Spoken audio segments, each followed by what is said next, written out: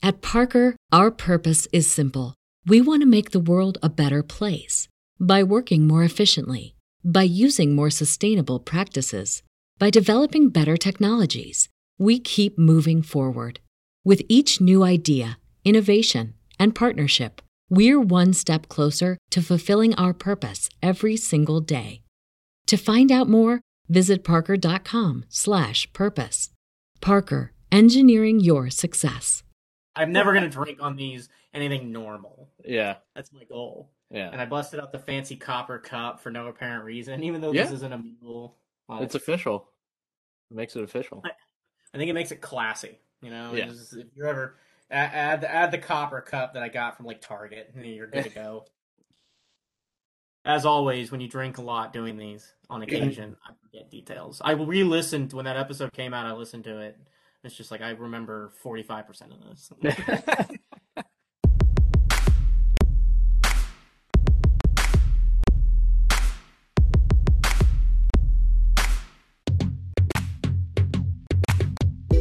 These are the tales of college basketball past as you've never heard them before. Our guests tell stories blending team seasons, on and off court moments, memories of personal fandom, catastrophe, and elation, and yes, alcohol. I'm Jeremy. I'm Matt. And I'm Pat. We do the work, you tell the story.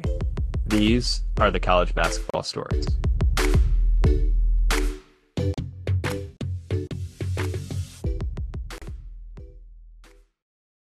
My name's Michael Macon. I'm here to tell the story of the 2018-2019 Texas Tech Red Raider basketball team. This season is more popularly known around Lubbock as the national title run. It was the most successful season by a good degree in program history. Tech would claim a share of the Big 12 title alongside the Kansas State Wildcats, and it would build off of what happened in the 2017-2018 squad, which made a run to the Elite Eight. So it was a really great stretch of seasons that kind of has set Tech up for success in the future. I like to have this disclosure whenever I talk about this. It's just the fact that like there is a tendency because of how the Chris Beard era ended to want to play revisionist history with a lot of this stuff, and it's just not something I want to do. I hate Chris Beard more than the average Tech fan does. Some of the stuff I've heard that wasn't common knowledge is not great with how that went down. But it just doesn't. It sours the experience to pretend that like he didn't have a hand in what was happening here. It just doesn't make any sense to pretend. So I will attempt to give credit where credit is due and point out issues as they came up. What are you drinking over there? I'm gonna start slow. I don't like beer a lot, but and this is called Bishop Cider Crackberry. It's supposed to be some berry thing. It's all right. It was cheap. Yeah. And then after this, I'm gonna really class up the joint with like a gin and blue Gatorade concoction. So there you go. You're staying hydrated while you dehydrate yourself. Yeah. Exactly. You know, I'm getting the electrolytes in, and I'm losing. They should really sell that at more bars. I'm always surprised they don't. I think that's weird. That's such a common like college kiddie drink. It's like. Let's just throw Gatorade and vodka in a cup and call it a night. Yeah. I guess some bars feel that's beneath them, but yeah. You're gonna charge me $9 for it regardless what I put in it, so right. College students sure don't feel like it's beneath them. That's why I can drink a lot. I have a high tolerance, so I'm always really careful about going to bars because it's just like if you're one of those places that get like $13 cocktails, I can blow way too much money way too quickly. So I like to go to cheap bars. And those places just do whatever the fuck you ask them to do. Yeah, so, right. Oh, you want to sip liquid gasoline? Sure. $4. Have a good time. Oh yeah, we got some right over here. Yeah. This season's interesting for any number of reasons. One, how Tech did it. And two, who they relied upon to do it. But the most interesting fact is Tech was actually, after the 2018 Elite Eight, finished up, and Tech got knocked out by eventual champion Villanova. The consensus around the Big 12 and the nation, I mean, this was a national perception, was it. Like that was it. Zaire Smith was a one and done guy. He graduated and left. You lost Kean Evans, who was the do everything guard. There were a ton of holes in this roster. There was a lot of question marks that nobody knew where the scoring was going to come from. Nobody knew where a lot of the defense was going to come from. So I believe Tech was picked either 7th or 8th in the Big 12 media poll.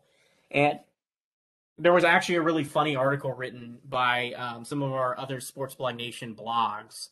They did a collaborative article basically saying, like, after the season was like happy trails to Tech basketball. The assumption being that like this was it. That was this year. Tech would never surface again as like a power. So the season started with no expectations. I mean, literally none. I think Lubbock was about the only place you would find anybody who was really excited for Tech basketball. And the reason being, like I said, is just there's just so many holes on this initial roster that just didn't make, sense for a lot of people. Like, how are you going to cover for some of these deficiencies? How are you going to, cover for some of these guys who just you don't have necessarily the greatest, at least supposedly you didn't have like the greatest set of guys to fill in. I mean, your point guard, shooting guard, whatever you want to call him, is probably going to be Jarrett Culver. He ends up making to the NBA. Davide Moretti was basically unplayable his freshman year. He ends up dropping, I think it was a 50-45-40 year, or 90-50-40, that's what it was. And it was just on fire. Matt Mooney was a somewhat heralded transfer. He becomes one of the best overall defensive players in the nation and a top-tier three-point shooter. Tariq Owens came in with a little bit of hype from St. John's. He becomes the nation's best shot blocker and all-around defensive player. Brandon Francis was a guy, he was a 4-star transfer from Florida. He asserts himself as being a true six-man, giving you critical minutes when you needed it. Kyle Edwards was a slightly highly touted. I think he was a 3-star high school dude. Most didn't expect to see a lot of him. He ends up being basically the reason you survive in the NCAA tournament when Jarrett Culver started to fade. Kyler Edwards provided you scoring. He kept you alive and put you in position to win the national title. Corprew gave you critical minutes defensively. Odiase was in yet another year. He was your senior leadership. Avery Benson would get some minutes as a walk-on. I mean, this team didn't have a lot of people that most people gave any consideration to. Culver was probably the guy on the roster most people thought the most of, just because he was pretty good his freshman year, but most expected him to be still developmental, still needing to work on his shot. Nobody thought he could just take over this team like he did, and he ended up being one of the Big 12's best. Like Kayvon Moore was a guy that a lot of people thought we were going to see a lot of, and he just didn't play at all and transferred out. He didn't even make it onto the court. Malik Undiga is another guy who had some hype around and didn't really play at all. So there's just like, the season gets rolling, and it's one of those years where you're just not sure where your scoring is going to come from. You're not sure how the defense is going to hold up, and it all comes down to what the transfers do. Tariq Owens and Matt Mooney are going to make or break Tech's year. And I remember you win a bunch of games pretty early on. I think you might drop one to DePaul, I want to say, during this time. That was like a little unfortunate, but that sounds right.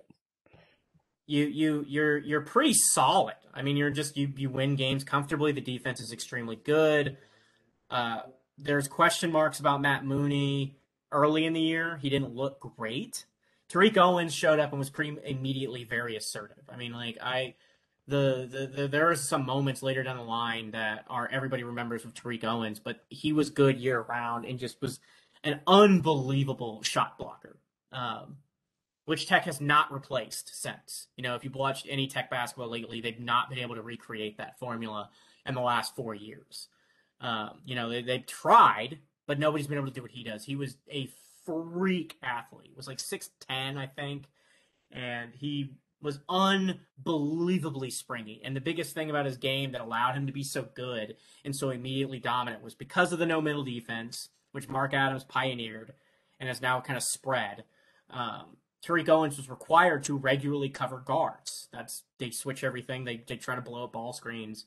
And he is one of the few bigs in the country that, yes, there is no one who could drive past him. He recovered too fast. He could move his feet too well. If you got past him, you still had to get past the shot blockers. The defense was too in sync. He was never, they didn't expose holes. It was just one of those things that Um, if you're wondering how Tech did it, I would say as important as Matt Mooney is, this defense was as good as it was because Tariq Owen. And because here's the thing, right? Like Tech doesn't exactly play stellar non-conference games this year. And the other part of this is you're coming off the Elite Eight run, which was, I think a lot of people thought was going to be the pinnacle of the program. Like that was their rise and that was their moment, and great for them. Let's move on. So when the defense starts to do what it does, it was historically good, it was tough for people to understand. I mean, it was one of those things where you just, I remember, thinking, watching a lot of these early games, like this team just felt different. You played Duke early on and got beat. You blasted some teams early on here. You took out what was supposed to be a pretty decent little Memphis team. You beat Nebraska pretty handily. Took out USC. Nothing huge. You get down by Duke, which was a great game. Honestly, Zion was everything as advertised, and it was a lot of fun to watch. And you start Big 12 play, and you rattle off 4 straight, and I don't think anybody saw that coming. Oklahoma was ranked. West Virginia was one of the just Bob Huggins teams are always tough, and then you fall 3 in a row. I remember thinking like we just don't. It was just it felt a lot like Chris Beard's first year. Chris Beard's first season, the team really struggled to be consistent. They lost a bunch of road games. They just didn't have enough seemingly to get through, and you started to wonder, like, is this going to be that team? Or are you just going to be another one of those teams where you're going to win fairly regularly at home, but you're going to lose some games you're not supposed to on the road? You're really just not going to be able to put together a strong season. I mean, I don't remember where Tech was in the AP if they were ranked. I want to say they didn't hit ranked until later in the year, and I just like you get to the SEC Challenge against Arkansas, which was a really critical game for Tech. You just could not afford to drop that game. This isn't the Arkansas team of last year. This was a middle tier, lower tier SEC team. You need to get past, manage to get by, and then you get a little bit of momentum. You blast TCU. You just absolutely crush the Horned Frogs, and then you get down by Kansas. And at this point in the year, I mean, it's still the same sensation. You're sitting pretty comfortably towards the NCAA tournament, but you're not really on anybody's like radar as being a problem. Nobody at this point thinks Tech is going to be a factor in the Big 12 race. In particular, I think at this stage, like, you're just pretty satisfied that maybe you won't finish as low as 7th. You're not going to you can get off the bubble. And still the same. It was just if I can sum up the Chris Beard era, the problem wasn't the defense. They were the entire time he was here, defenses were extremely, extremely good.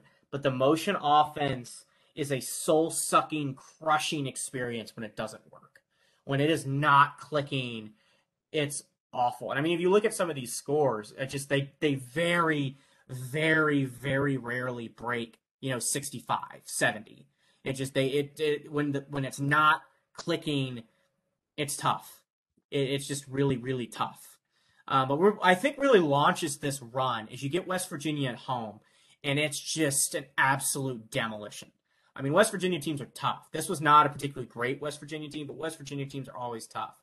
Tech just demolishes them. I mean, this was a game I remember watching just thinking, holy shit. Like, you clear the bench way early. It's not even close. And from that point on, the team played with a confidence that wasn't there previously. I mean, like, there just wasn't there was no longer this doubt about what you were going to do anymore. You were going to be, you were going to crush people defensively. You were going to absolutely crush people defensively. And then you were going to do your best to get out of Jarrett Culver's way and Matt Mooney's way and let these guys shoot. And Davide Moretti becomes the most consistent shooter in the Big 12. And Brandon Francis becomes the 6th man of the conference. And Tariq Owens continues to be this just dominant stretch 5. And Lawrence Odiase starts doing better on the boards. And it's just everything you needed to click starts to click. Kyler Edwards' game picks up, and Deshaun Corprew continues to be a strong defender. It's just, if you needed something, it just felt like after that West Virginia game, you had all the answers. It's kind of funny to think back on because they were not, until that game, they did not ever look great offensively. But if you look, like, what happens next is then it's like, what, 1, 2, 3, 4, 5, 6, 7, 8 games in a row, that they break 70. And before then, I think they maybe had like 4 total outside of the dog shit teams they played to start. You get Oklahoma and Oklahoma State back to back, beat them handily.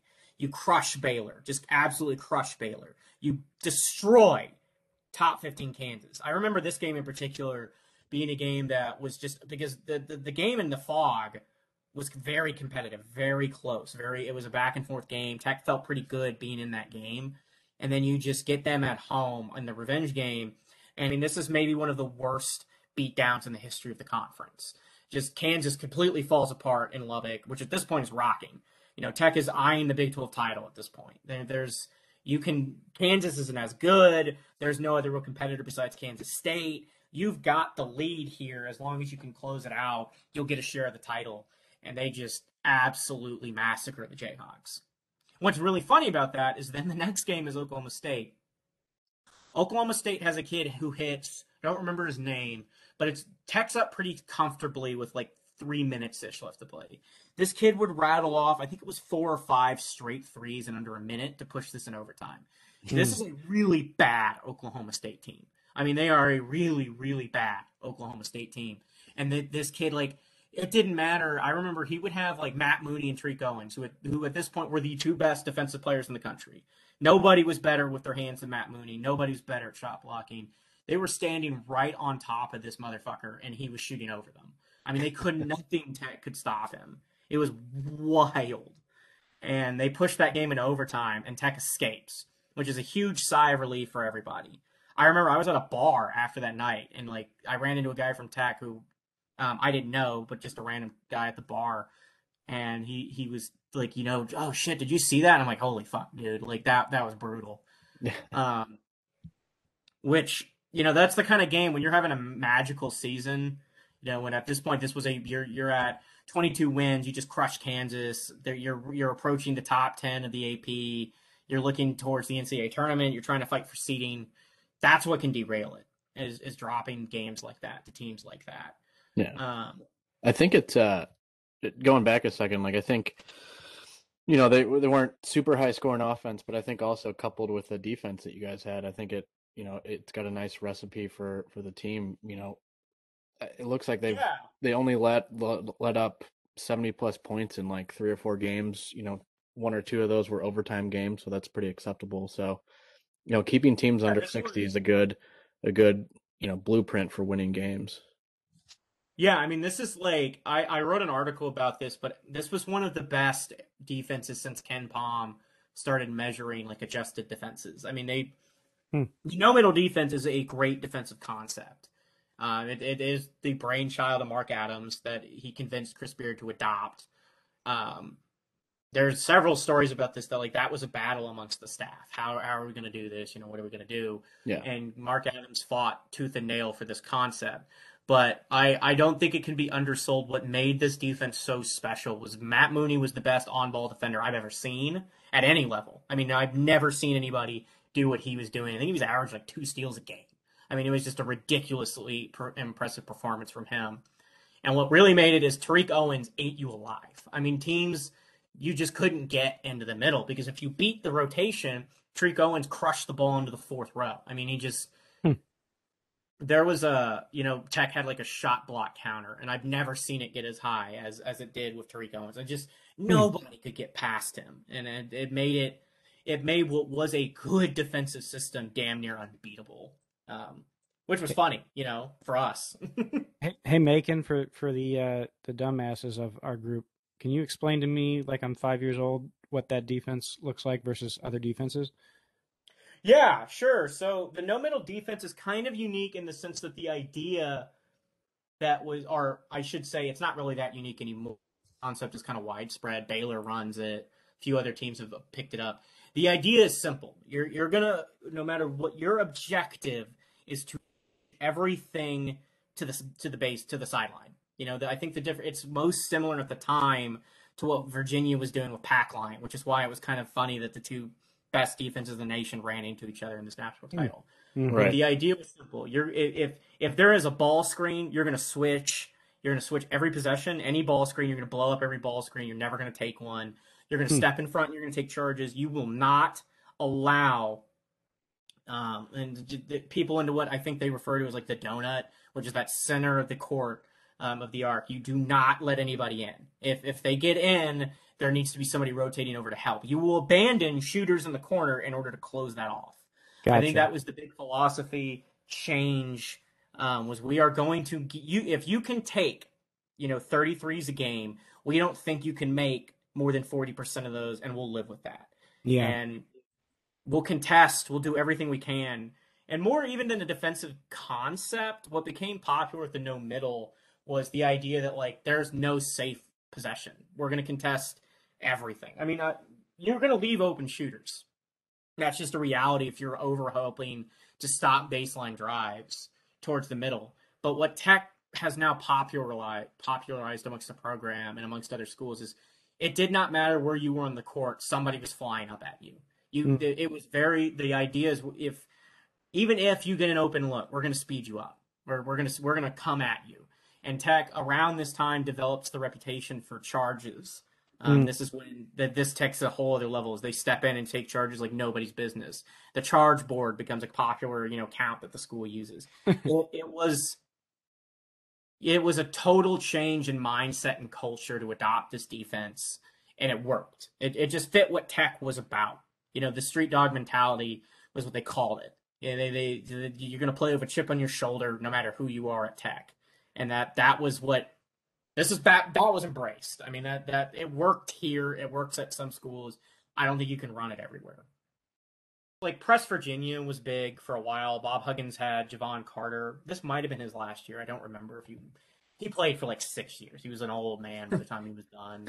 He looked like it since he turned 18. He was bald. Really brutal little pit bull of a guard. Great basketball player. But Tech's defense is more along the lines of it's aggressive. They've actually this year gotten more aggressive. They didn't used to do as much token pressure as they do now, but they pack it in. I think the best example is it's effectively like soccer. You're going to park the bus.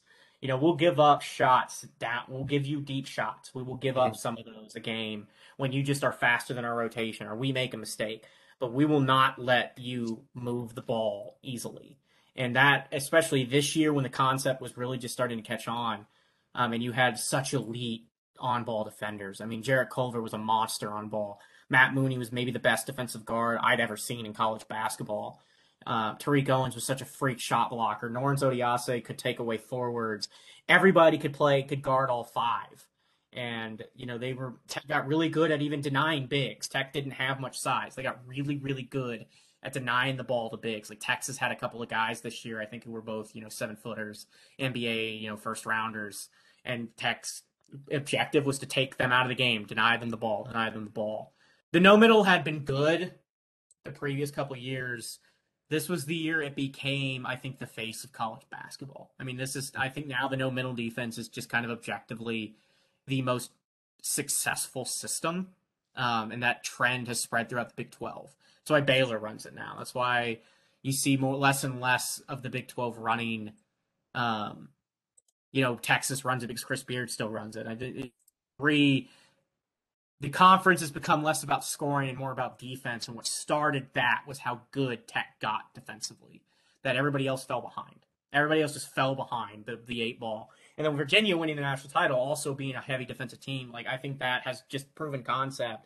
It's too hard to score consistently in college basketball. So defense is the way to win championships. Which is great for Tech because we're still not a good offensive basketball team even now. So yeah. It complemented the motion offense that Chris Beard likes to run, which I want to be abundantly clear is the shittiest offense in basketball. Nobody should run the motion. So I don't know why he believed in that, but it complemented what the no middle is, which is exhausting. It's hard. You got to be able to rotate your 9.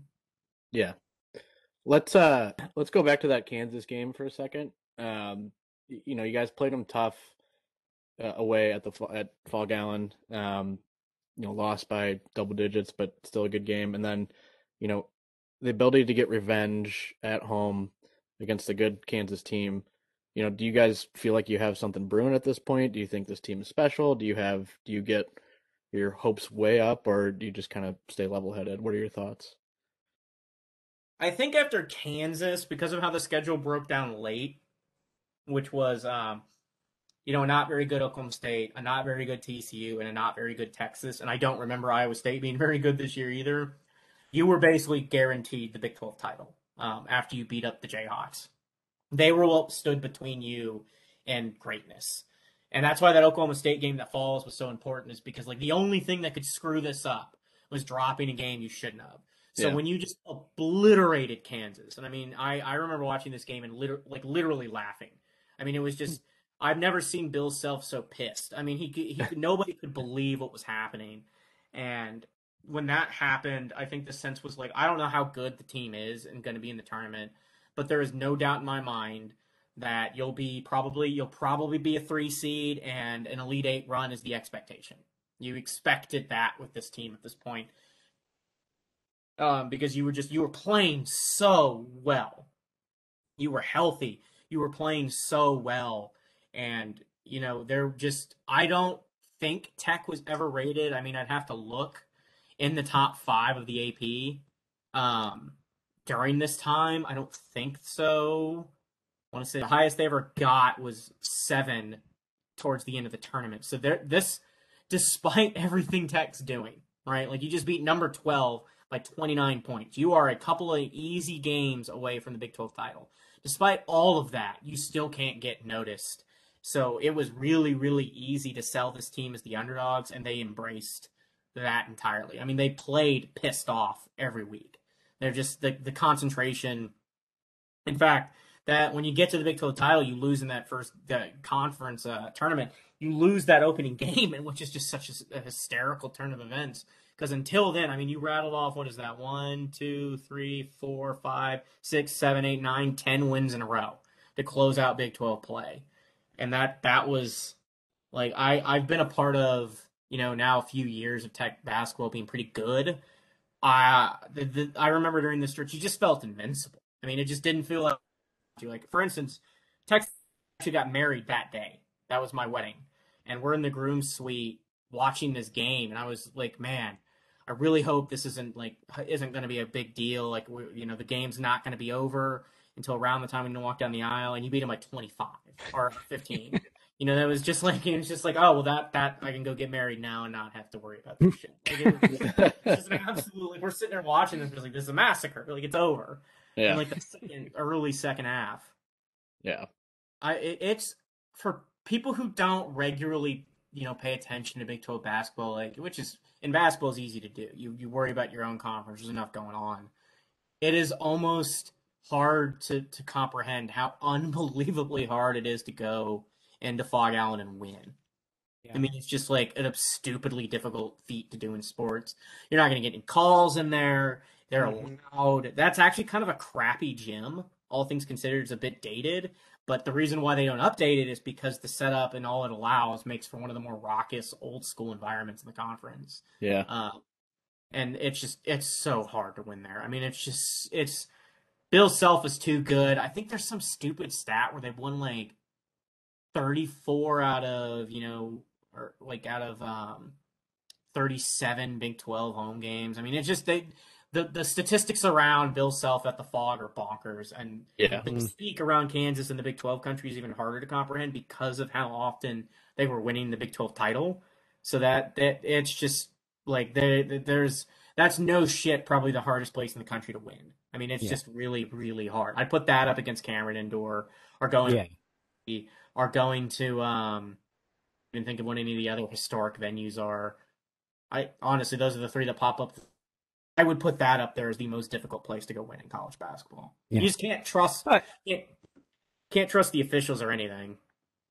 As a Kansas fan, I think I even admit that. I feel like I hear about the officiating from any of my friends who when they're watching Kansas games or whatever. But I mean, because of that, like losing there is not a hit to your Yeah, resume. it's not a bad loss. So that's why we talk about, hey, that was a competitive game or whatever. Yeah, I mean, I think the thing about Kansas that hurts them the most when it comes to Big 12 play now, when the conference is so deep and so competitive and they can't just assert their will over it anymore, is they are still been good. They've just been good for so long. People don't put a lot of stock in losing to Kansas. It's really, really hard for Kansas to throw a knockout punch to a conference competitor.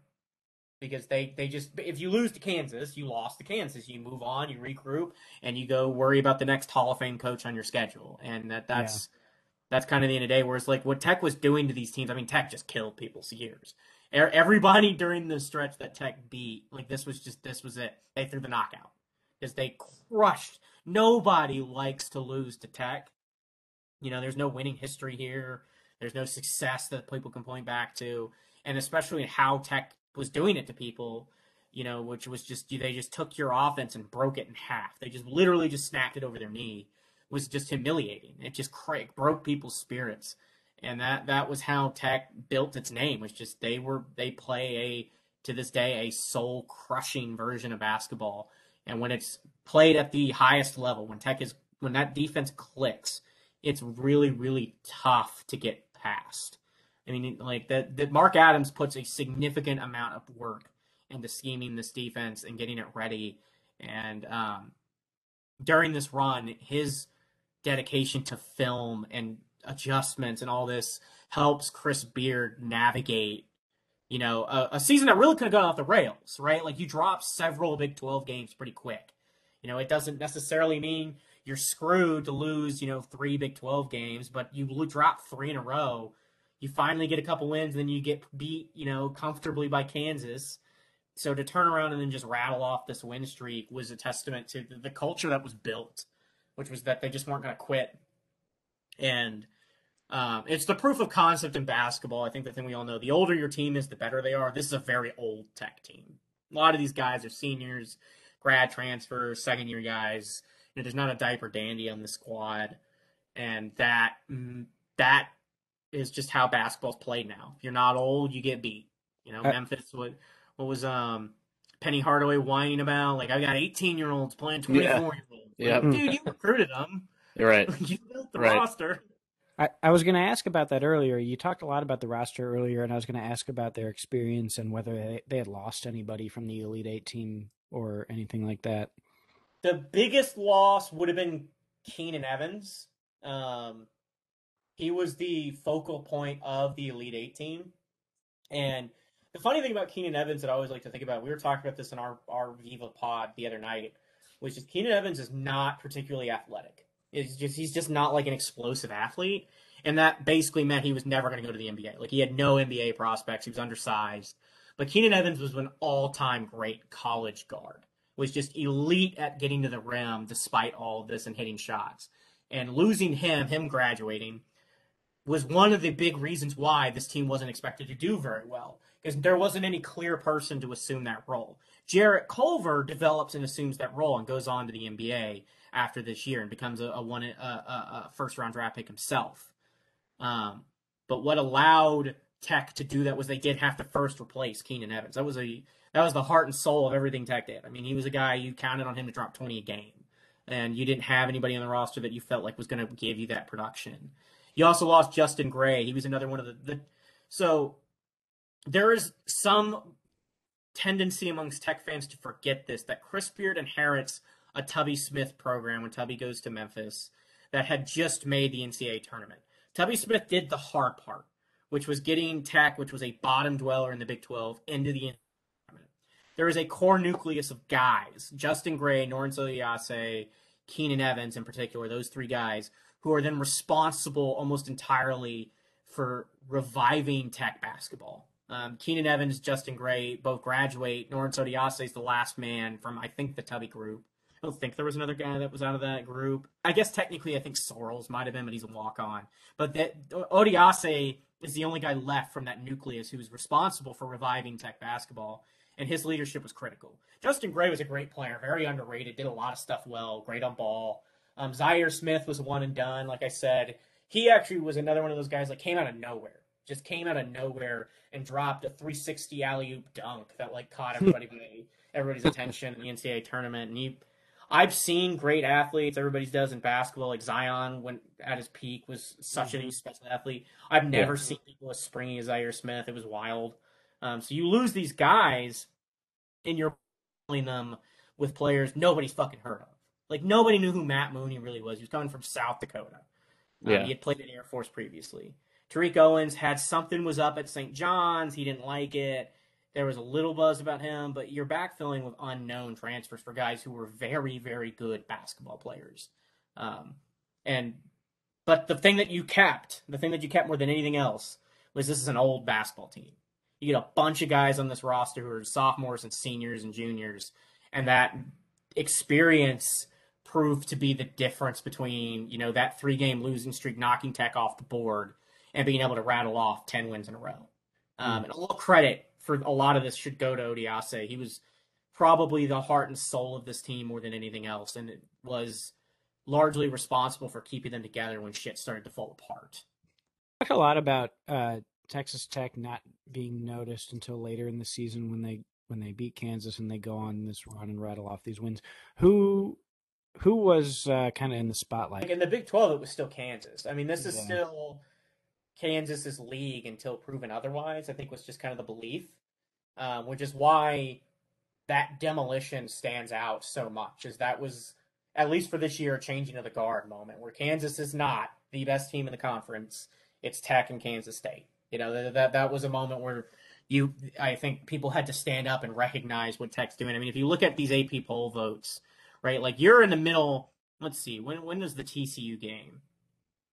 That's March 2nd. So that latest AP poll that comes out following, towards the end of this stretch, and Tech's sitting at 18th. You haven't even broken. You actually went down from the original poll from the 28th and had only lost to Kansas. That was the Kansas loss. Knocked you down the poll. You then win, another 5-6 games in a row, including obliterating Kansas, and you moved up 2 spots. It's just this team never, because of how they were winning basketball games, just didn't get noticed. Part of it's because the AP poll in basketball is the shittiest poll in all of sports. It's just like it's impossible for everybody to watch all these games. Yeah. So when Tech is doing this, really ugly, they take your offense and they break it, and then they kind of play around on offense, not exactly great scorers. So you're heading into the tournament and Tech doesn't break into, the top 10 until when is this? Like the last AP poll of the year. You have to get into late into March before Tech even gets to the top 10. And this is a team that was about to win the Big 12. Mm-hmm. It was about to win the Big 12, had not lost in a very long time, had beaten good basketball teams, and it's one of those things. The Big 12, at least at this point, now this has kind of changed because it's Baylor's league now. But it was Kansas until proven otherwise. Nationally, I think Duke was the hot name. Gonzaga was a big name. Virginia, this looked like their chance to have a date with destiny. And it was hard for Tech to get noticed. They just didn't play a very pretty brand of basketball. Sometimes it is that simple. But, that's just how it goes. I was going to say, it's also kind of a good thing, right, that they could kind of have that chip on their shoulder that they're not being recognized. And I don't know, maybe that kind of played into their run a little bit of, we're not. Oh, sure. I think Chris Beard liked it. I think he liked that they just couldn't seem to move up the rankings much. Yeah. I think he liked that as good as this team thought they were, that they weren't getting the same respect as the other top 5 teams were. I think he liked that they ended up being a 3 seed. I think there was a lot about that he liked. There's a quote from him in the press conference before the national title. He gets asked basically how surprised are you or something that Tech made the national title. And his response is basically just with all due respect, why should I be surprised? Why don't we deserve to be here? Mm-hmm. And that was the mentality this team embraced. These were guys who just didn't have like I think I saw something lately because Texas fans are losing their minds right now because they suck and they're trying to figure out like what's happening. And like there's like most of this roster is like no star guys. Davide Murray's a no star guy. So he becomes the best shooter in basketball. Brandon Francis was the highest rated player on the roster, and he had already flamed out of Florida. So like this was a very unheralded roster, and they're used to being underdogs. They were used to being overlooked. That's why they ended up in Lubbock in the first place. So there's a lot there that I think helped them. Ending the season strong, getting that share of the Big 12 title, it's pretty sweet. Going into like the Big 12 conference tournament, what are your thoughts? I remember heading into the Big 12 tournament. Here's like a funny thing about Tech sports. The sport that Tech is best at, or is baseball. That's like been the thing for the last like 6-7 years. Yeah. And baseball had a big problem of being dog shit awful in this tournament. I mean, like just hilariously bad in the baseball tournament. Basketball had also not been good in this tournament under Chris Beard. They're just not. Like, I don't know if it's the belief that this tournament just doesn't mean much to you if you're not fighting for seeding. I don't remember, or like I don't fully get it. But there is a mindset that Tech came into this tournament like and really overlooked it. I think that you were looking ahead. I think you were thinking about maybe if we get past West Virginia and we make a real run in this, we can get to a 2 seed. We can get to a 1 seed. If we just cruise through this tournament. And West Virginia was awful. This is a bad West Virginia team that has to win this tournament in order to make the tournament. So you caught an opponent that was highly motivated and you were caught napping. I don't know if anybody thought anything other than I think the expectation was still like a good year was going to be another Elite Eight run. I think that was, I don't know if anybody seriously thought Tech had the juice to make a Final Four run or a national championship run. I think most people probably even would have been satisfied just making the Sweet 16. Stacking Sweet 16 appearances is the sign of like a good, stable program. And I think that was the thought process. And I think a lot of that did factor into why you overlooked West Virginia. It's just, you're thinking ahead. The anecdote about this is after this game, Chris Beard prints out the score of this game in little cards and gives it to all the players to keep in their wallets so that they never overlook another opponent, which is important because then they play a couple of guys in the tournament who are not, necessarily big names, not people anybody expected, necessarily be challenges for Tech. Though Buffalo was a popular upset pick, we'll get to that. But I think this ended up being a good thing. You got rested. You took care of some health issues. Guys a little banged up, a little tired, and you refocused. I don't like the conference tournament. I think if you need it, use this shit as early as you can, because battling it out through Big 12 basketball games is difficult. Playing the no middle defense in Big 12 play is difficult. Lose it and sit down. I mean, I don't know if they intended. Chris Beard even gave a shit about this. Everybody wants to win, but it's kind of nice to slap your players around. Just be like, look, you haven't lost in a very long time. I mean, they hadn't lost since February. It's now March 14th. They hadn't lost since February 2nd. It's been over a month since Tech had experienced a defeat, and they needed that. I think it's really hard to just win out. That's why nobody ever goes unbeaten in college basketball. It's just really hard to win every game. So losing now rather than the next, weekend is the ideal scenario for me. Still, we were all pissed. I mean, people were still mad at me. Yeah, right. Like, everyone who wanted Tech to win this tournament, to kind of, you were sharing the Big 12 title with Kansas State. This was your chance to like win it outright. So people were still, I remember being pissed. I was like, what the fuck were you guys doing? But I think Chris Beard and co didn't really care. They just used it to motivate the guys. I think it ended up being for the best. I think that if you don't lose this game, if you do win a couple Big 12 tournament games, or God forbid win the tournament, I don't know if there's enough juice in the tank to motivate this team heading into some of these games that could have been traps. Yeah. You could have gotten caught napping. Yeah, and also, I mean, like, I don't know, you think about it, like, they're co-Big 12 champs already. They're going to get an at-large bid regardless. Winning this tournament really would have just changed their seed, right? I mean, yeah, maybe you might have, and I mean maybe gotten a 2 seed.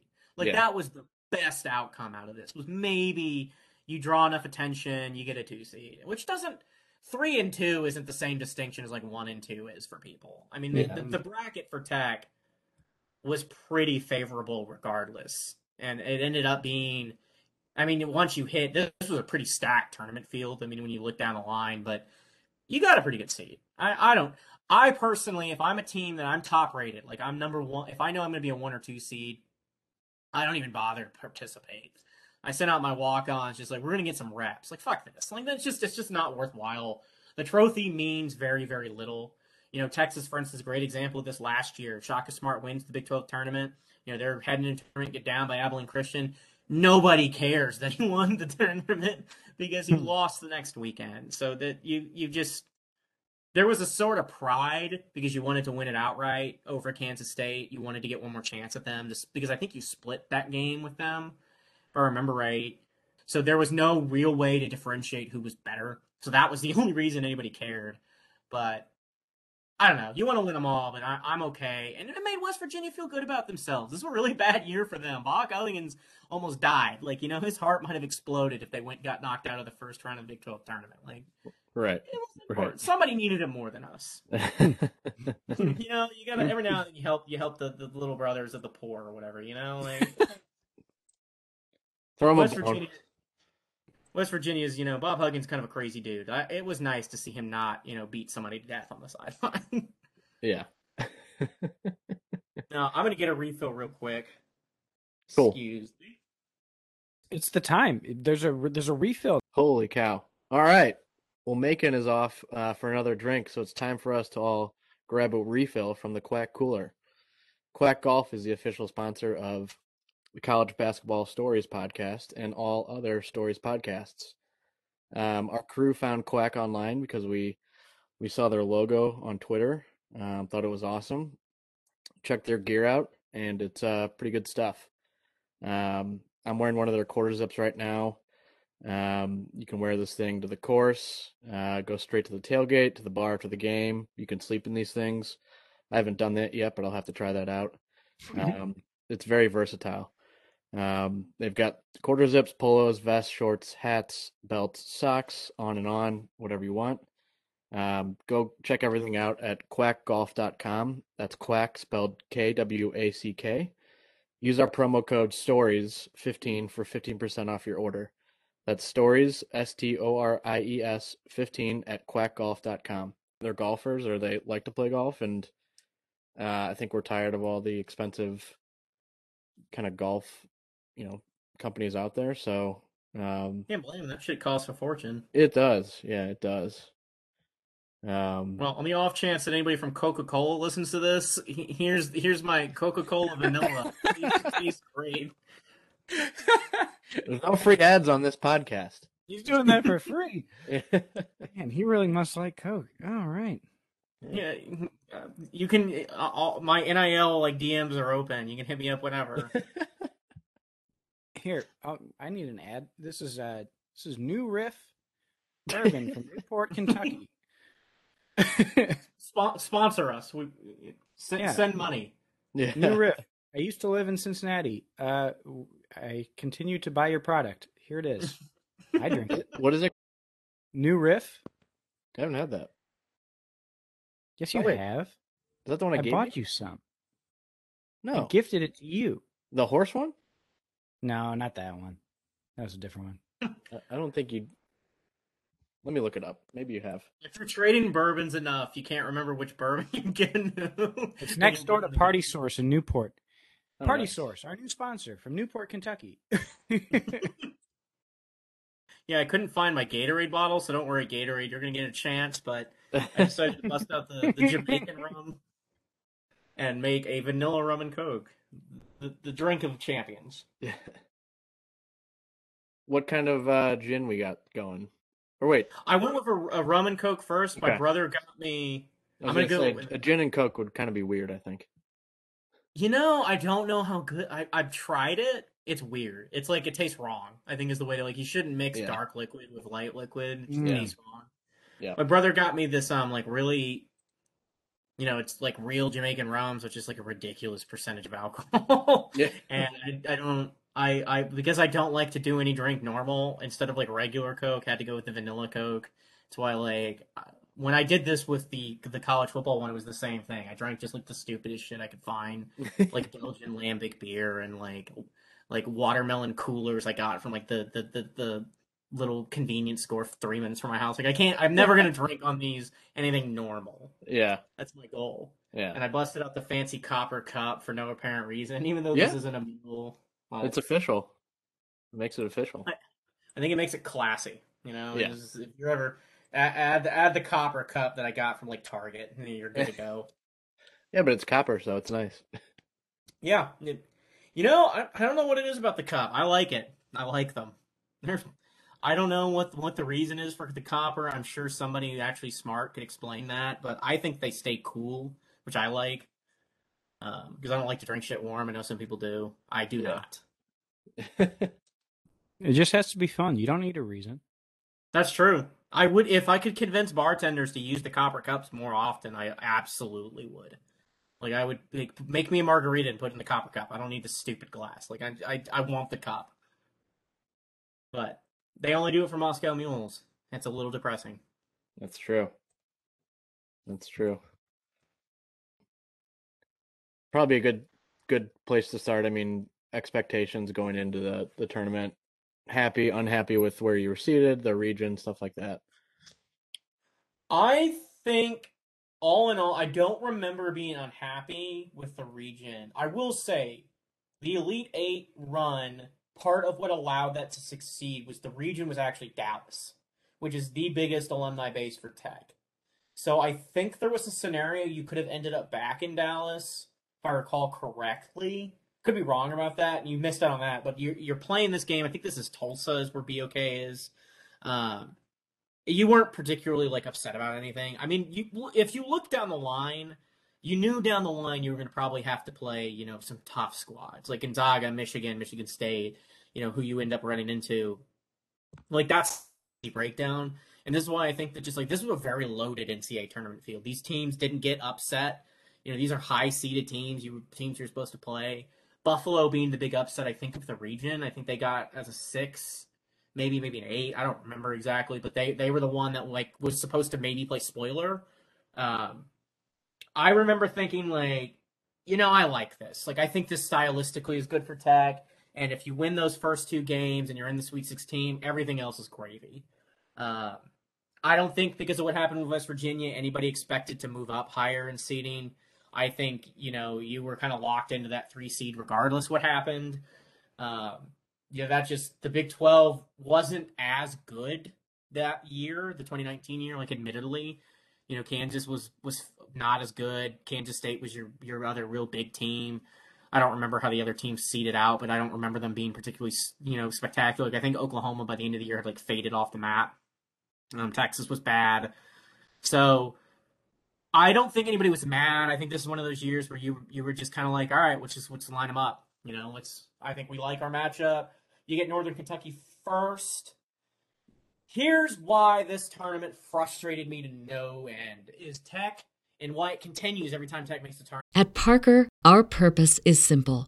We want to make the world a better place by working more efficiently, by using more sustainable practices, by developing better technologies. We keep moving forward.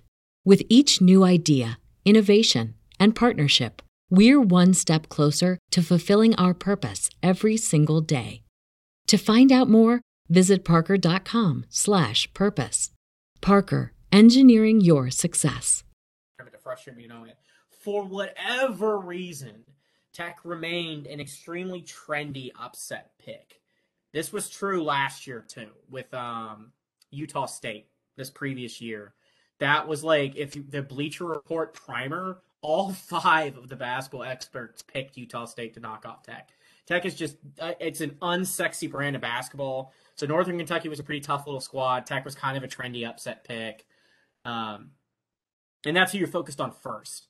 You know, I got to interact with their fans some. They have actually kind of an active fan base for you know, kind of a small school nobody ever heard of. They battled hard in this game. I mean, like, you look at the final score, this was a contest start to finish. You know, Tech didn't shoot the ball well in this game. And trend of the tournament, Jarrett Culver wasn't very good in the NCAA tournament. Like, as good of a basketball player as he was during the year, he's pretty bad throughout most of this tournament run. He's pretty, like, non-factor. In fact, during, like, Michigan State, he actively hurt you until the end. And he actively hurt you a lot in the Virginia game. Northern Kentucky, you take care of business. Win and move on. You end up winning by 15. It was competitive, which was probably good. After the West Virginia game, it was good to get your blood going a bit. Like, not just cakewalk through that, not clear your bench. Get punched in the mouth a little bit. The Buffalo game is the funniest game of the tournament. Like, by no imagination possible could I imagine a better scenario for Tech than playing what was like the fastest paced offense in the country. Buffalo was if you're talking about teams that were supposed to play spoiler, Buffalo was a team most thought was going to beat Tech because they just played this extremely aggressive, I think this is Nate Oates' team, extremely aggressive, downhill, we're going to play everything in transition, et cetera, et cetera. How's the no middle going to catch up if it can't even get set, blah, blah, blah, blah, blah. Tech kicks the shit out of them. I mean, this just isn't competitive after the second half. Tech just absolutely annihilates them. They went something like 7 minutes without scoring in this game. I mean, just like ridiculous scoring droughts. They just completely got eaten alive. And why this is funny is after the fact is Nate Oates was still talking shit about Tech's defense, which was just like they asked a bunch of coaches, like, how do you attack? And he's like talking about it. He's like, this is what you got to do. You got to do all this stuff to beat him. You can get by him. You got to make some shots. It's like, dude, you didn't score for 10 minutes. Like, you're the least, you're the least, like, of all the authorities I listened to on how to attack this defense, it would not be the guy whose offense completely fell apart. And they just kicked the shit out of him. This one felt personal. Like, this one felt personal, that they were mad and they played like it. That there was this sense that, like, how fucking dare the nation look at a MAC team and think that they're just going to run up and down on the Big 12 champion? Like, how dare they? And Tech just absolutely murders them. I mean, I kind of love that about college basketball. Like, when there's a little anticipation for a game and there's some shit talking and like people get after it on Twitter and it was themselves, The tournament in particular, I love to see it because, like, a lot of these tournament matchups can be a bit sterile, because the teams don't know each other that well. That you're either the underdog or you're not. Is usually how those games either play out. So this one had a little nastiness to it. This one felt a little personal. Like, this is a proof of concept game. Like we need to prove that what the no middle can do isn't a fluke. That, like, we can. This was the fastest paced offense in the country, and we are going to monkey stomp them into the ground until they cry. Like, Chris Beard has games. Like, Chris Beard had games. Mark Adams has games where, like, Mark Adams is a former boxer. He owned, like, a minor league hockey team. Very West Texas guy. Chris Beard has a similar piece when he was at Tech. I'll refrain from commenting on his Texas stuff until later, but there was some nastiness to these guys this year. I think that there was they coached pissed and the team played pissed a lot. And this was a game where these next two games are just ugly. I mean, like, they were mad about some of what was being said about them and just punished people. Because I wrote an article about this around this time. What was hard for people to grasp was the no-middle defense was historically good this year. I mean, Tech was, had been good defensively last year. That helped spur the Elite Eight run. This was a defense that was almost hard to explain because they did give up three-point shooters. Like, you could take those shots. Granted, when a 6'10" Tariq Owens is screaming down the sideline and has the ability to jump and block that shot from the other side of the gym, you speed up, and that meant a lot of those shots just didn't fall. Like, that was the thing that confused people to death. Was like, how are teams who get these open looks not making them? The answer is just like, they were really fucking athletic. They were really fast. They were really mean. They could cross distance quickly. They sped up shooters. So as a result, like, nobody ever really, until the national title game when, everybody started writing, X think piece about how basketball's dead because the defensive teams are playing for the title, whatever. But until, like, they started to get noticed, like, Tech was a trendy upset pick. I don't think they were a favorite in any of the next games after Buffalo, and even against Buffalo, it was definitely a sense that, like, if you were going to pick an upset, that was kind of a popular one to do. I mean, I think it was like, maybe like 40% of ESPN brackets had Buffalo knocking off Tech. Like it wasn't like they weren't the favorite. It just like they were. This was expected to be competitive. This was expected to be a very competitive game, and it just Yeah. wasn't. Yeah. After the second half was over. Yeah, I mean, that defense shut down a team, as you said, highest powered offense in the country, averaging almost 90 points a game. They scored less than 60. That's a pretty crazy turnaround. Yeah, they did it in like a particular, like the weakness of the no middle defense is to beat it down the court. And what I think this demonstrated was like, not only was Tech sound schematically, in this year in particular, they were just freakishly athletic. In the next two iterations of the no middle, they weren't as athletic, and you can see the slump. Like the defenses just weren't quite as good. This defense was special because like the least athletic guy on the court was Davide Moretti. He was awful his freshman year, like I said at the start, like borderline unplayable because of how badly he moved. And I don't gave that kid in the offseason, but by this year he was running up and down the court with the best of them. And that was a testament. Like Matt Mooney, generic white guy number 3 out of South Dakota State. Like nobody thought would just become like this, this unstoppable wall of a defender. Like nobody could get past these guys, and it made it hard for Buffalo, which is predicated on the idea like we're just going to beat you in transition, we're going to take a bunch of shots because we want you to take a lot of shots. The more bad shots you take, the faster we can slow down the pace of the game. Because you get the ball, you slow it down. You get the ball, you slow it down, and that's how Tech played basketball. And it was just what I loved about it in particular, because this was a game in the tournament where I wanted to make the Sweet 16.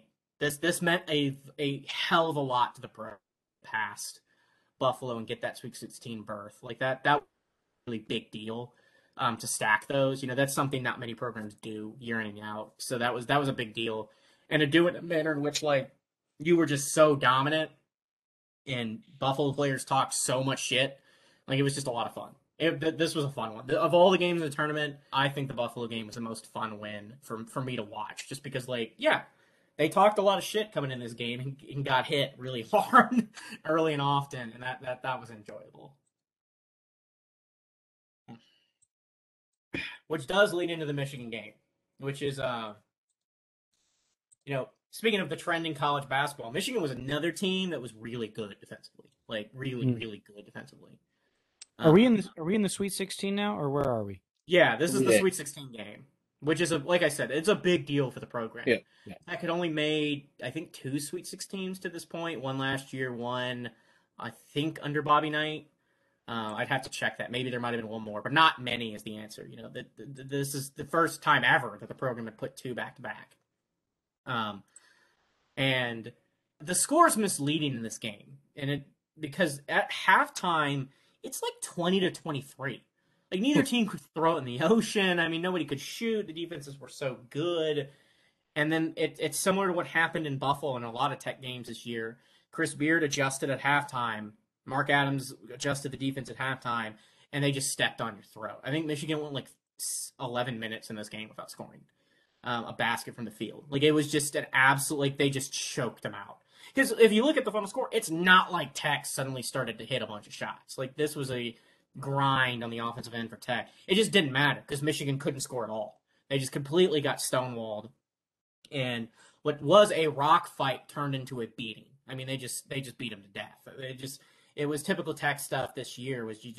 We're not going to outscore you with under a blaze of threes or just incredible offensive performances, but we're going to be consistent and we're just not going to let you score. Like we take personal offense every time the basket touches the rim, let alone goes in. Like they just ate them alive, which I think this is the moment perception turned a bit, was when they did this to Michigan. I think this was the moment where like, you win this Sweet 16 game so convincingly against a good defensive Michigan squad.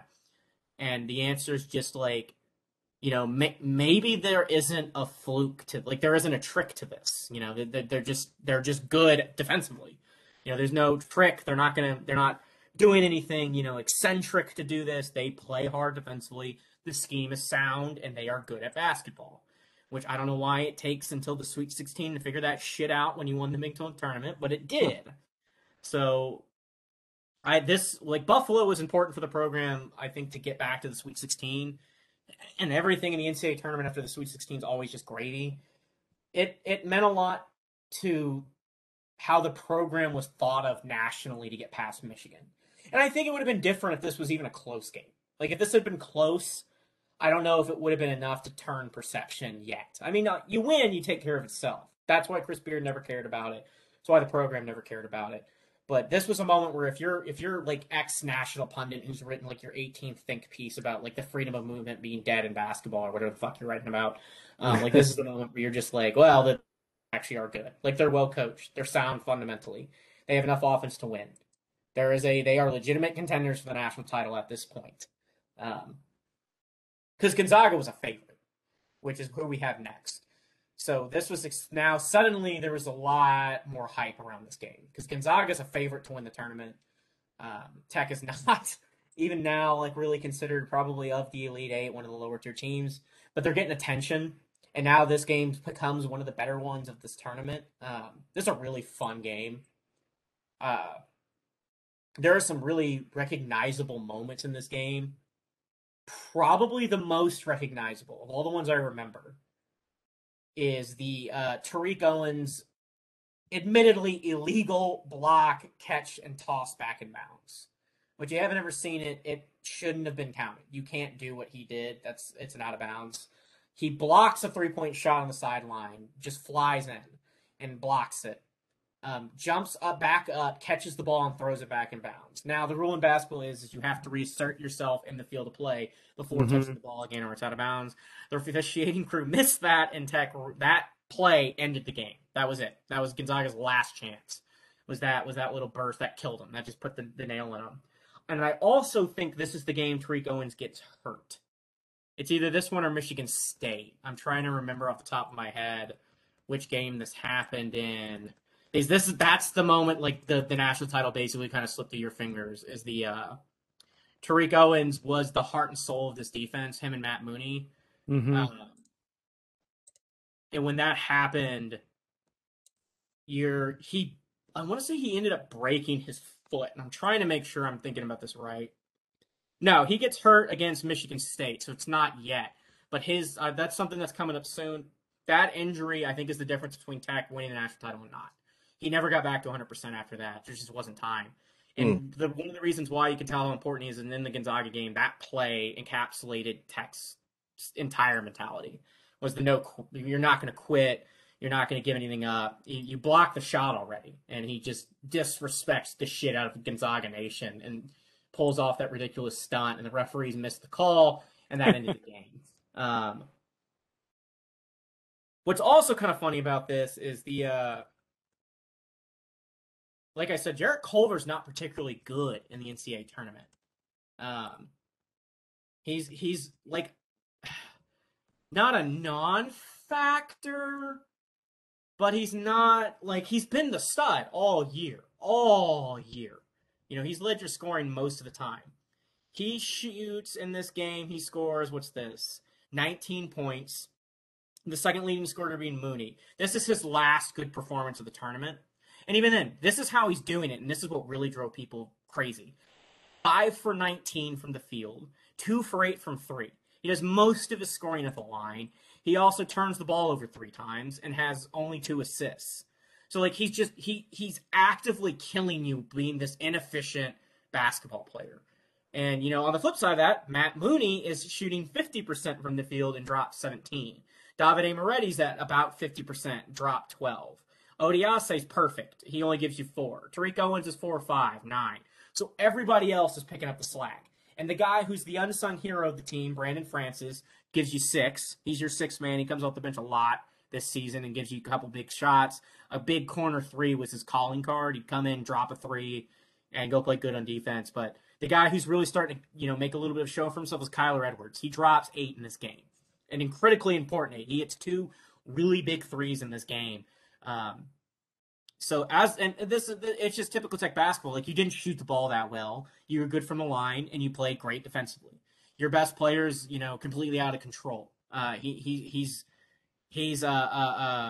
just completely I don't know what happened to Jarrett Culver. I don't know if the pressure got to him a bit, but like it just you can't. I don't care if you score 19 points when you shoot like 20% from the field. Stop shooting the basketball. You know, it just is one of those things like you just have to learn, and he didn't have like that wherewithal this year. And late in the tournament, that hurt you. It hurt you a lot. That's how that played out. He's good in the first 3 rounds of the tournament. He's, doing his thing. He gets to Gonzaga, and this is where the trend happens. He starts to press. He starts to take ill-advised shots. He starts to try to do a lot more hero ball, and it's not working. Now, he's your best player, right? Like, he's your best player. He still scores 19 in this game. You still need every point you get from him. You're going to live with that to some degree. It starts to get a lot dicier against Michigan State. This is a sliding scale. So for reference, he goes from 19 points against Gonzaga to, I believe, I think it's, I'm going to have to look this up to find out. He drops to like 10, I think, against Michigan State. That sounds right. He goes 3 for 12 and drops 10. So he's extremely inefficient again against Michigan State. Then you got to go to Virginia, who you can't afford to be inefficient against. Now let's see here. He drops 15, but again, he's 5 for 22. So in the 3 most important games of the year, the 3 games you need your guy to ball out, he's scoring badly. He's doing the kind of scoring you almost don't want, where it's just like, well, you had to get to 15. You wasted so many possessions taking shots. Not all of them are bad. A lot of this is he just goes cold. But there were some where it's just like you pressed. Like there are a lot of these where he just take pretty wild baseline drives or take like really long range, mid range shots. Just like for one, he was never the best shooter on the team. His best weapon was getting to the hole. He develops a 3-point game in order to go to the NBA. And even then, like if you watched him in the NBA, you can still tell he's just not the world's greatest shooter. The hard part about this isn't necessarily, I think, that Culver played badly or inefficiently is maybe the better word for this. It's just if he played well, played within himself, played within the offense, it's one of the what ifs of this tournament. Like, what would have happened if he didn't miss 17 shots against Virginia? Like, what if he only takes, and he goes like 4 for 12, a respectable percentage in this game, and you give guys like Matt Mooney, who were on fire during this stretch, more shots. Or in the Virginia game, the guy who really turned it up was Brandon Francis. He shoots 7 for 12. He goes for 17. What if you give that guy like 1 or 2 extra shots? You only lose this game by a couple possessions.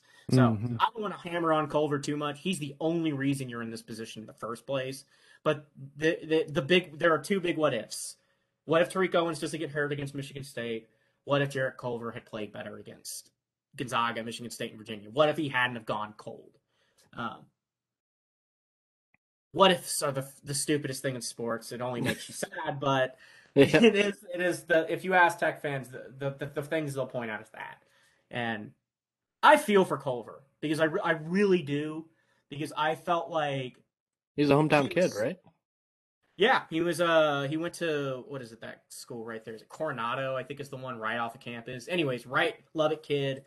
He was so close to doing something so special. Like he started the NCAA tournament pretty strong. He was so close to having that like hometown hero to like the next level. He's already Lubbock's favorite kid at this point. He was so close to bringing a national title to the university. And it just kind of sucks that these last couple games are the ones where like he really just didn't play that well. Because if he plays well, I mean, yeah, it is what it is in hindsight. But I always believe Tech was better than Virginia. If Culver had just played better, which kind of sucks. Like your best player just kind of let you down a little there at the end.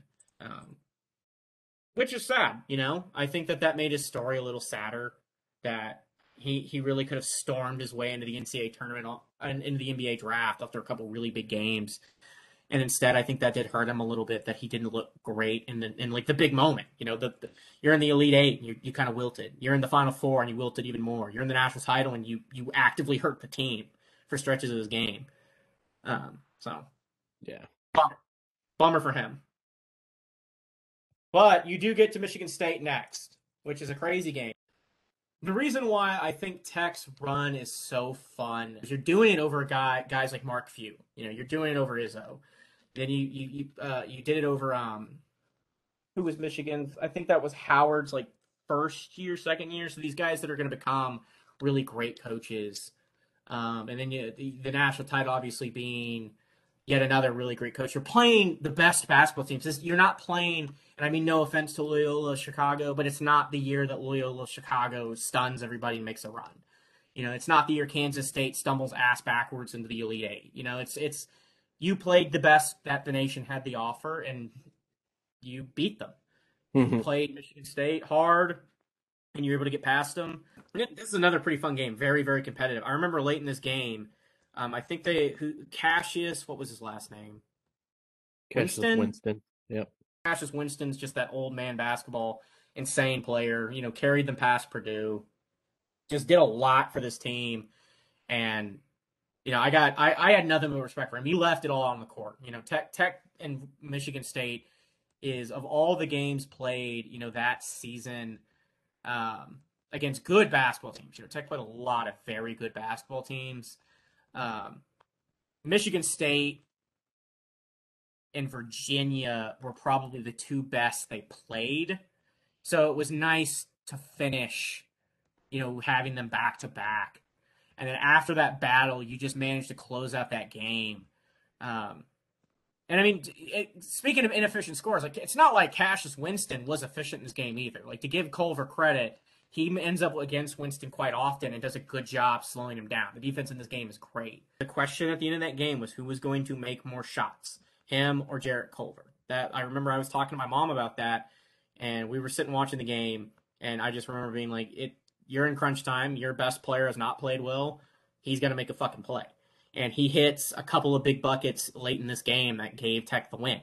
He was not good in this game, but you're going to live and die with him. And the Michigan State game against Izzo in the tournament team's first Final Four, you know, he hit the big bucket you need him to do. This is the game like Matt Mooney just buries. He hits 4 threes in this game. And there's a stretch where he hits a couple in a row.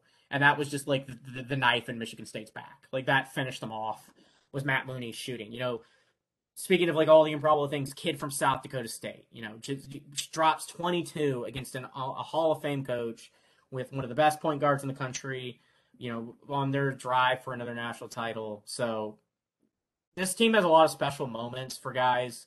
Tariq Owens had the moment against Gonzaga. Matt Mooney has the moment against Michigan State that's remembered very fondly. Matt Mooney's a great kid, by the way. Really, really nice dude.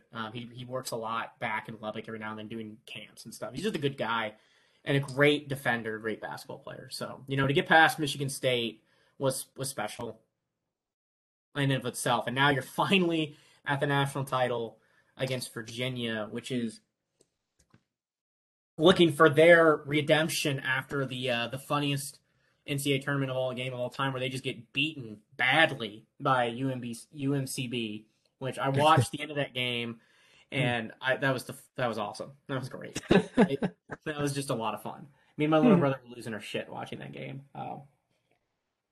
But the Labradors, right? The Retrievers? Aren't they the Retrievers? Like the Maryland duck-tolling retriever, some like really niche breed of dog, and their Twitter account talked so much shit after that game, and their like average like application rate went up like 85%. I mean, it was just like it was just a great moment for college basketball, a sport that, you know, didn't have a ton of those like massive upsets.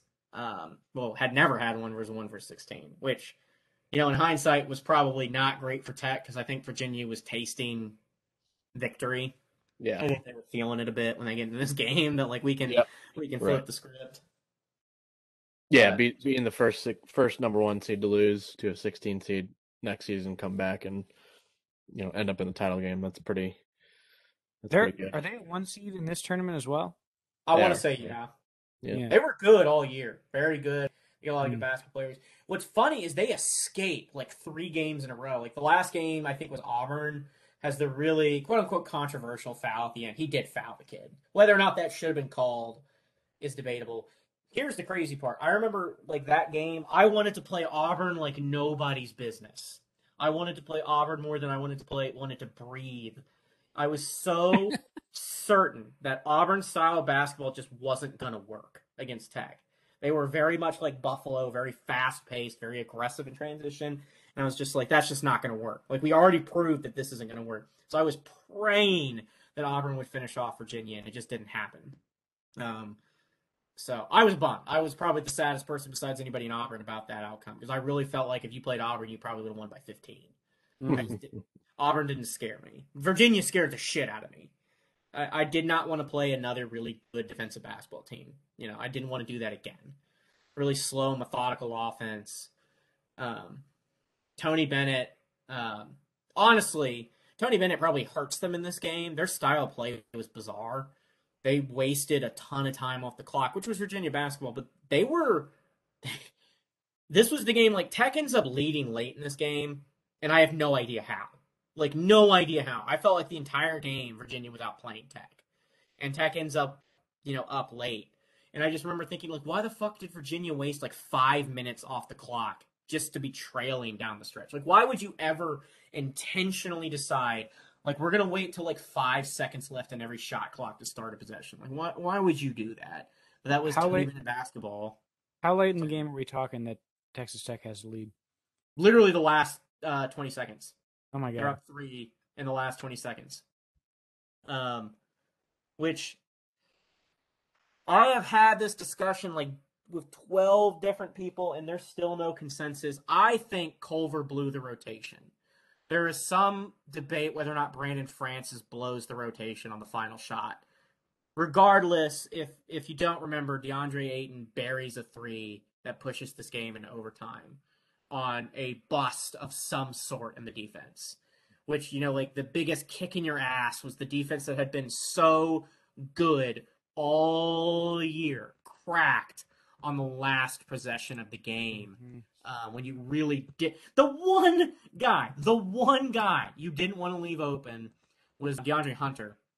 He had dropped, I think, 20 something up to this point. Him and Kyle Guy lit Tech up. They dropped 27-24 respectively. But it was just, I remember thinking, like, of all the people in the universe that you could have left open, the other first-round NBA draft prospect is who you decided to leave open. And he breaks everybody's heart. Significantly impacting this is Tariq Owens is hurt against Michigan State. There is a great video of when he runs back onto the court in that game, and the entire stadium loses it because Tech knew how important he was. But he's not 100%. Culver plays badly. Matt Mooney's not great in this game. Tariq Owens is dinged up to shit, only able to give you 20 minutes. So who steps up in this moment is true freshman guard Kyler Edwards. Hits 2 big threes, carries a lot of your scoring, and 6th man of the universe, Brandon Francis, who dropped 17. Those 2 guys together single-handedly kept Tech alive when all of your starters, besides Davide Moretti, really struggled. I mean, they just really struggled in this game. And you felt there are 2 plays in this game, well, 3, that stand out to Tech fans. And the first being the rotation. Whatever the hell happened here is still a bit unclear, but there's a bust. There's some sort of bust. Hunter's left wide open in the corner. He buries a semi-contested 3 as Culver races back late. The next possession is awful for Tech. Culver takes the final shot. The possession goes nowhere. He jacks up some 3 and is actually blocked. So then we head into overtime. I felt like when we were heading to OT, it was over. It just felt like Virginia was going to win this game. But despite that, Tech actually, if I remember right, was winning. I think they were up 3 or 4 when Kyle Guy is running around a screen. He's coming off of a screen with the basketball running to the quarter. He trips on his own feet. There's no one within 3 feet of him. He trips and falls. I don't know what the official thought or what he saw. It's a foul's call. He heads to the line. That changed. That should have been a turnover, and that probably would have been the game. All Tech would have had to do is waste another 30 seconds off the clock, hope for one more basket, and that probably would have been enough. But because Kyle Guy is the most klutz motherfucker on the planet, apparently, Tech is called for the foul. He hits the line and buries 2 free throws. That you can watch the replay of it. It's not even close. He falls on his own feet. He hits his own foot, rounding the corner, and falls over. He doesn't get touched. It wasn't even that, like I said, it's not even that close. I don't understand what the officials saw, who I thought was in to make that call correctly. I thought they had a pretty good spot on that, and they just didn't see it. They called what they wanted to see and not what was there. Mm. The other big play that stands out, so that's 2. Number 3 is the out-of-bounds review. Davide Moretti and Kyle Guy are racing downfield to try to corral an out-of-bounds play. In full rejection of all college basketball logic of all time, Kyle Guy actually slaps the ball out of Davide Moretti's hand. However, because we have replay now, the officials decide to over-scrutinize his play. What effectively happened is, yes, Kyle Guy did hit the ball away from Davide Moretti, but because of how physics works, the ball stayed on Moretti's finger for an extra half second. Rejecting all knowledge of basketball. Like, if this happened outside of overtime in the last 2 minutes, it would have been out of bounds like a Kyle Guy tech ball. But because, that's not how, like, the basketball actually moves when it's stolen from you, the ball is handed back for Virginia, who ends the game. They're able to put it away. So if you ever want to trigger a Tech fan, review an out of bounds call late in the game. Like, this gets brought up every fucking time. They just lose it. There was one recently against Baylor where a similar situation kind of happened, where it was a really close out of bounds call, and like I could have sworn like the entire like Red Raider fan base had PTSD. Like, they were so upset. It was just. But that'll end the run. That play ended the national title hope for Texas Tech. Virginia cruises out, is able to bury it with some clutch free throw shooting, and the greatest season comes to an end very disappointingly. Like I said, I felt like Virginia earned that win. I thought they were better. I thought they were better for most of that game, but you wanted to steal it from them. You just did. You wanted to steal that one from them. You wanted to ruin their dreams and make Tony Bennett sad and keep him off the board. And you just weren't able to do it. It was unfortunate. Anytime you're able to win a game or two or make a long run in the tournament is like a huge success for like 95% of the schools out there. But when you get that close to, cutting down the nets, you're disappointing still. Yeah, I think it almost hurt worse how it happened. Yeah. I think it hurt a bit worse that, like, it wasn't just that Tariq Owens wasn't healthy. It wasn't just that Jarrett Culver didn't play well. It was despite all of that, you were like 3 plays away from winning the national title. You were one bad defensive rotation. You were one big 3-point shot that kid hit. You were a couple of bad officiating calls away from having a real chance to win the national title or outright winning it, with the 3-point shooting rotation bust. So that hurt more than anything in the world, was just how unbelievable. Like, you were 15 seconds away from a national, like that. Despite all of the bad things that happened to you, against Michigan State and against Virginia, you were right there. There was a article written before the game by I believe it was Peter Thamel is his name. He writes for Yahoo. That sounds right. Became infamous because the point of the article was like, this is the shittiest national title ever. It's not going to be fun. College basketball is dead. Because the 2 teams playing for the national title were defensive teams, pack line versus no middle. And besides the fact that Tech Twitter lit this dude up, I mean, they just lit him up. Like, he just got absolutely destroyed by both fan bases. This became one of the most entertaining national title games ever. This was an extremely hot contested game with 2 great coaches and two programs trying to get to the next level, get some respect. Virginia always had the thing about, like, they were the team that embarrassed itself every time at the tournament. Tech had no real history in basketball. Both of them were trying to do something special. So it does depress me a little bit that like it was Virginia's moments and not ours. And by a little, I mean a lot. Like as in like you think about that game every basketball season, I cry a little bit. It just was sad. Understandably so. And I mean, what makes this hard now for Tech fans is because of what happened with. It's harder to look back on his years fondly. So it's especially difficult that you didn't win the national title, because if you had won the national title, I think it'd be easier for folks to look back. Because not only are you dealing with the pain of like falling short, now you've got the baggage of the Chris Beard stuff, and that makes it really, really hard for folks to want to look back on what was a great, like historically good defense, some great individual efforts, some really special performances for some great kids, the hometown hero. It's just that this should be a fonder memory, which is one of the biggest crimes of Chris Beard leaving, is that like you can't remember this as well as you could have, I should say. Hey, Macon, can you fill me in on what the Chris Beard stuff is? Sure. And if you haven't heard the story from a Tech fan, you're missing out, because this is going to be ugly. Oh, boy. So, the next 2 years after this national title run pass, well, I say uneventfully. This is the COVID year and then the restart. Tech is actually not very good. They're a mediocre program these next 2 years. Chris Beard he brings in some highly touted recruits, Jamias Ramsey, Mac McClung, some of these guys with some real hype, some real expectations, and it just doesn't really work. They bring in some guys. TJ Holyfield's a name. I hate throwing kids under the bus, but he just isn't good. Chris Clark's a guy out of Virginia Tech. He just isn't good. Marco Santos Silva comes in. He's still on the team. He's gotten better this year. He was not good during the. How is he still playing? The COVID shit has given this guy he's played 145 basketball games. Yeah, I mean, he was a 3-year starter at VCU, or before. Good God, yeah, 4-year starter. He's an old man. 145 starts.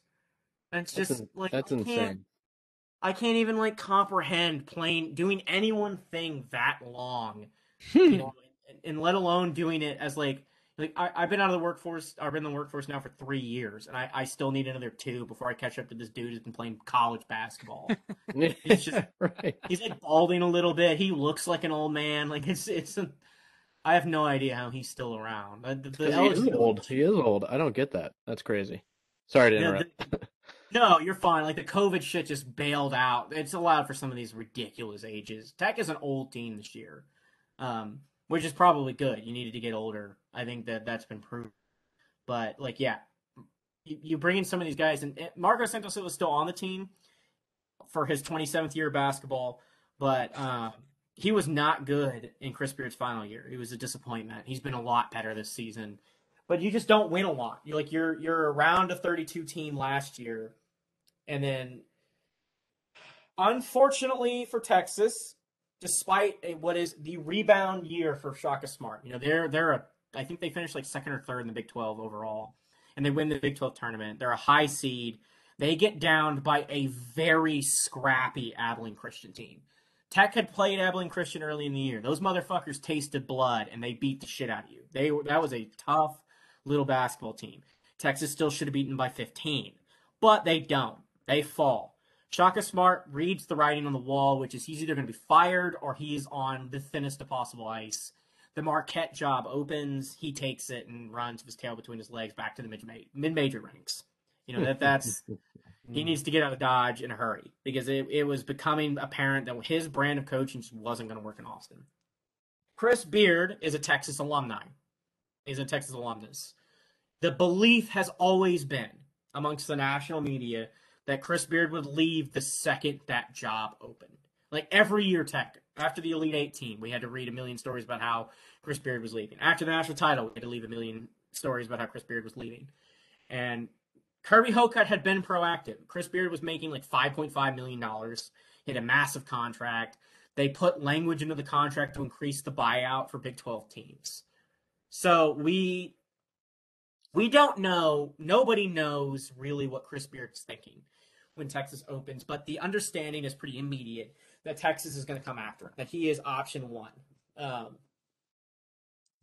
What is fucked up about this the most is when the hire happened, it was like April 2nd, I think.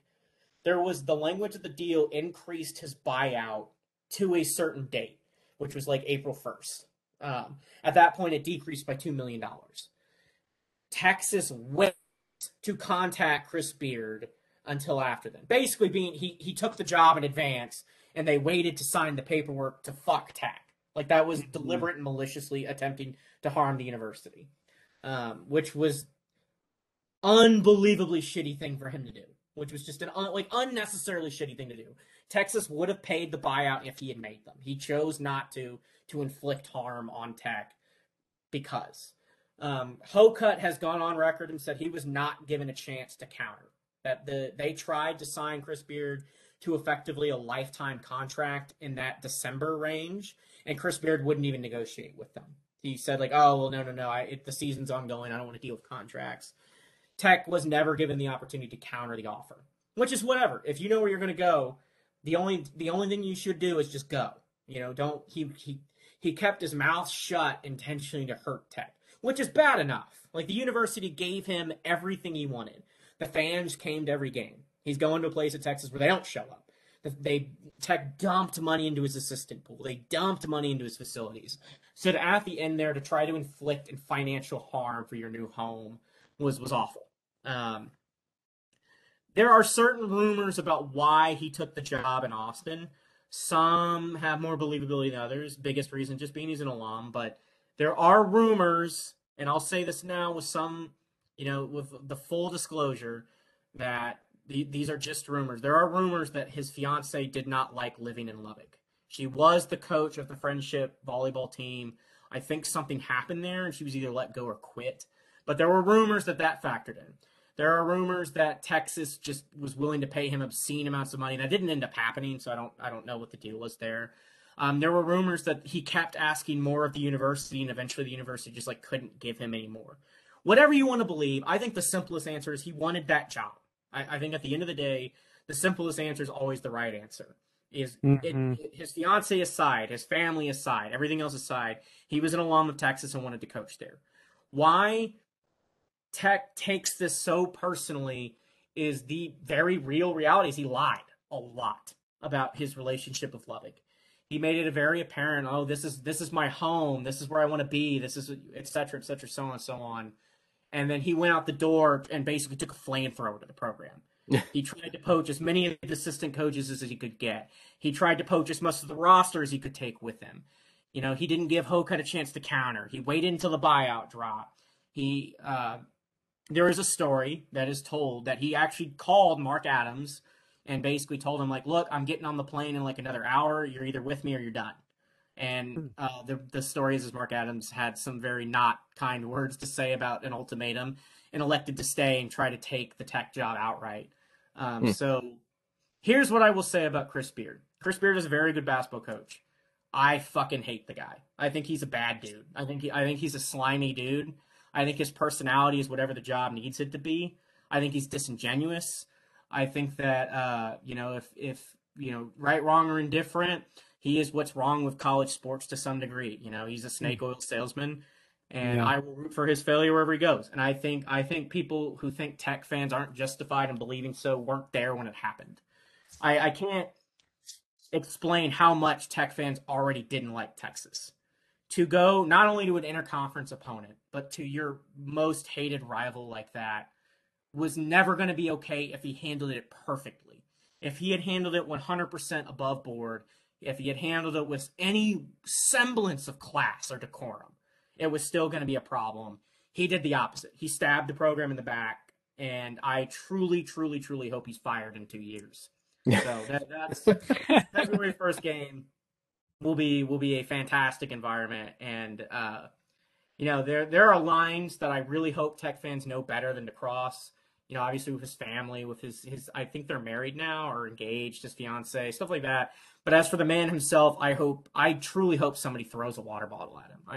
I am rooting for them to chant "fuck you, Chris Beard" until his ears bleed. We're gonna get chastised for whatever we do in this game, anyways.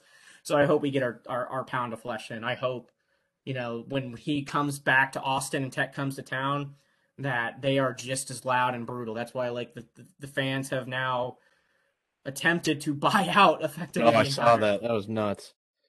And so they're battling. The Texas Tech of office is going to extreme lengths to prevent it from happening, but Tech fans are staying on top of it. I can't undersell how hated he is, and I think it's justified. I think that he handled it badly. He inflicted a lot of harm on the program, and he did a lot of it just for the sake of doing it.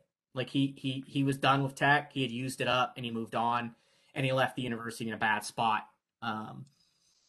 It is what it is. He took a job at a program where there's 100 people in the crowd. Your business, but I'll be rooting for him to fail. And isn't it crazy that it all started with Abilene Christian? I mean, which is crazy funny. Because Chris Beard that's also his other alma mater. He did his graduate year there, and he was an associate assistant or something there. So he's got ties to there. They beat Texas with Shaka Smart. The Texas job opens up, and he takes it. So it's just like everything came full circle, which is just nuts because of Abilene Christian. Yeah, and what's also really funny about that is like the style of play that Abilene Christian runs was taken from what Mark Adams developed. They attempt to employ a very, very similar style of play. Like if you want to talk about Little Tech, like that, Abilene Christian looked at what Tech was doing and said like that'll work at this level. And then they deployed it against Texas with such extreme efficiency that the Horns just couldn't keep up, which is a testament to the system. But it is kind of funny that like you kind of got stabbed in the back by your own system there. Right. Like if the middle wasn't as good as it is, that probably wouldn't have worked out the way it did. Right. Shaka probably would have gotten another year. Yeah. Who knows what would have happened? Chris Beard's last two teams were not great. Right. They were okay. They weren't great. So maybe it was for the best for everybody that this change happened. That'll all become apparent in 5 years, and Mark Adams is probably getting closer to retiring. But if Mark Adams had not been hired by Tech, I think this could have gone south in a hurry, which is one of the reasons Tech fans hate Chris Beard so much. Yeah, is because if Mark Adams had decided to go to Austin, if he had elected to go, and he had elected to take the defense and the culture with him, I think Tech would have been fucked. I don't know who you could have hired that would have been able to keep this going. Yeah. So that is part of the reason why there is so much anger and dislike, and why that game is going to be a absolute hate fest. And I mean, it will be as loud and as obnoxious as Tech fans can be. And trust me, we can be very loud and very obnoxious. Yeah. So I'm looking forward to it. Mm-hmm. I'm fortunate enough I get to go to the game in Austin, so that'll be fun. Nice. Oh, nice. That was a great rant, by the way, and it was perfect. It's kind of like a perfect ending. So I want to close with this question, since you kind of just expressed your feelings about Chris Beard. But, if you met him right now, if you met Chris Beard right now, what would you say to him? I don't know. I mean, it's tough because like I don't think he's a good dude, but like at the end of the day, this is a business, and I do understand business decisions. I do think there was for some reason this became personal to him. Like I think how he conducted this was malicious, and that's in the eye of the beholder. I think what I would just ask him is, you knew the reaction would be good. You knew what was going to happen in Lubbock after you did this. So why did you do it to people who fully supported the program? Their Tech's average attendance went from 6,000 to 1,350, or 13,500. Why would you do that to people who gave you everything? Tech, he asked for new facilities, Tech dumped the money into it. He asked for money for himself, Tech paid him. I've heard he took a pay cut to go to Texas. He took less money to go to Austin because Texas didn't want to pay a basketball coach more than a football coach, because Sarkisian only makes $5.5. So he took less money to go. So I think just why of all the ways you could have handled it, if you just wanted to go to Texas, great. Of all the ways you could have handled it, why did you do it in the way that caused the most harm to Texas Tech? I just don't. It's not like anybody did anything to the guy. You know, he wanted this palace of an office, so they built him one. He wanted, I think his original extension was like 10 years with $5 million with massive bonuses for performance. You know, he wanted escalation clauses to add more money to his contract if he kept winning. I just don't understand like why he had to do it that way. I think that's what gets lost in all this. I understand an alumnus wanting to go back. I don't understand a guy who Tech treated as well as they could treat any coach doing that way. You know, it'd be like it's similar to what Texas did to Mack Brown, right? Like, why did you treat Mack Brown so shitty when he gave the university its best years? Like, why did it have to end like that? Where like you basically tried to push him out for only winning 8 games. Like, why did it have to go that way? It just I truly hope he gets fired. And the best part about coaches and why I never feel bad saying that is when he gets fired, he's still going to make $10 million. So, you know, Right. some people can get fired and still live the charm life. If this is the end of his career, his failure in Austin, he can go retire to Tahiti or something. I don't know what he wants to do that. But, I mean, put it this way. I'm not going to be the Tech fan who tries to pretend he's a bad coach. I hate people that do that. But I hope he fails. I hope he fails. And so far, results are pretty good in my favor. They're pretty bad. They're not a good basketball team. So.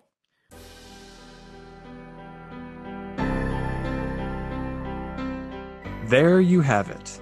That is the story. And these are the college basketball stories. Is it 100% accurate? Yeah, that sounds right. Follow us on Twitter at the CBB Stories. Also, see all of our inebriated storytelling podcasts as part of the Stories Podcast Network at the Stories Pods on Twitter, as our guests rewrite the past across various sports. Alcoholic drinks are consumed voluntarily by our guests at their own discretion. Please drink responsibly.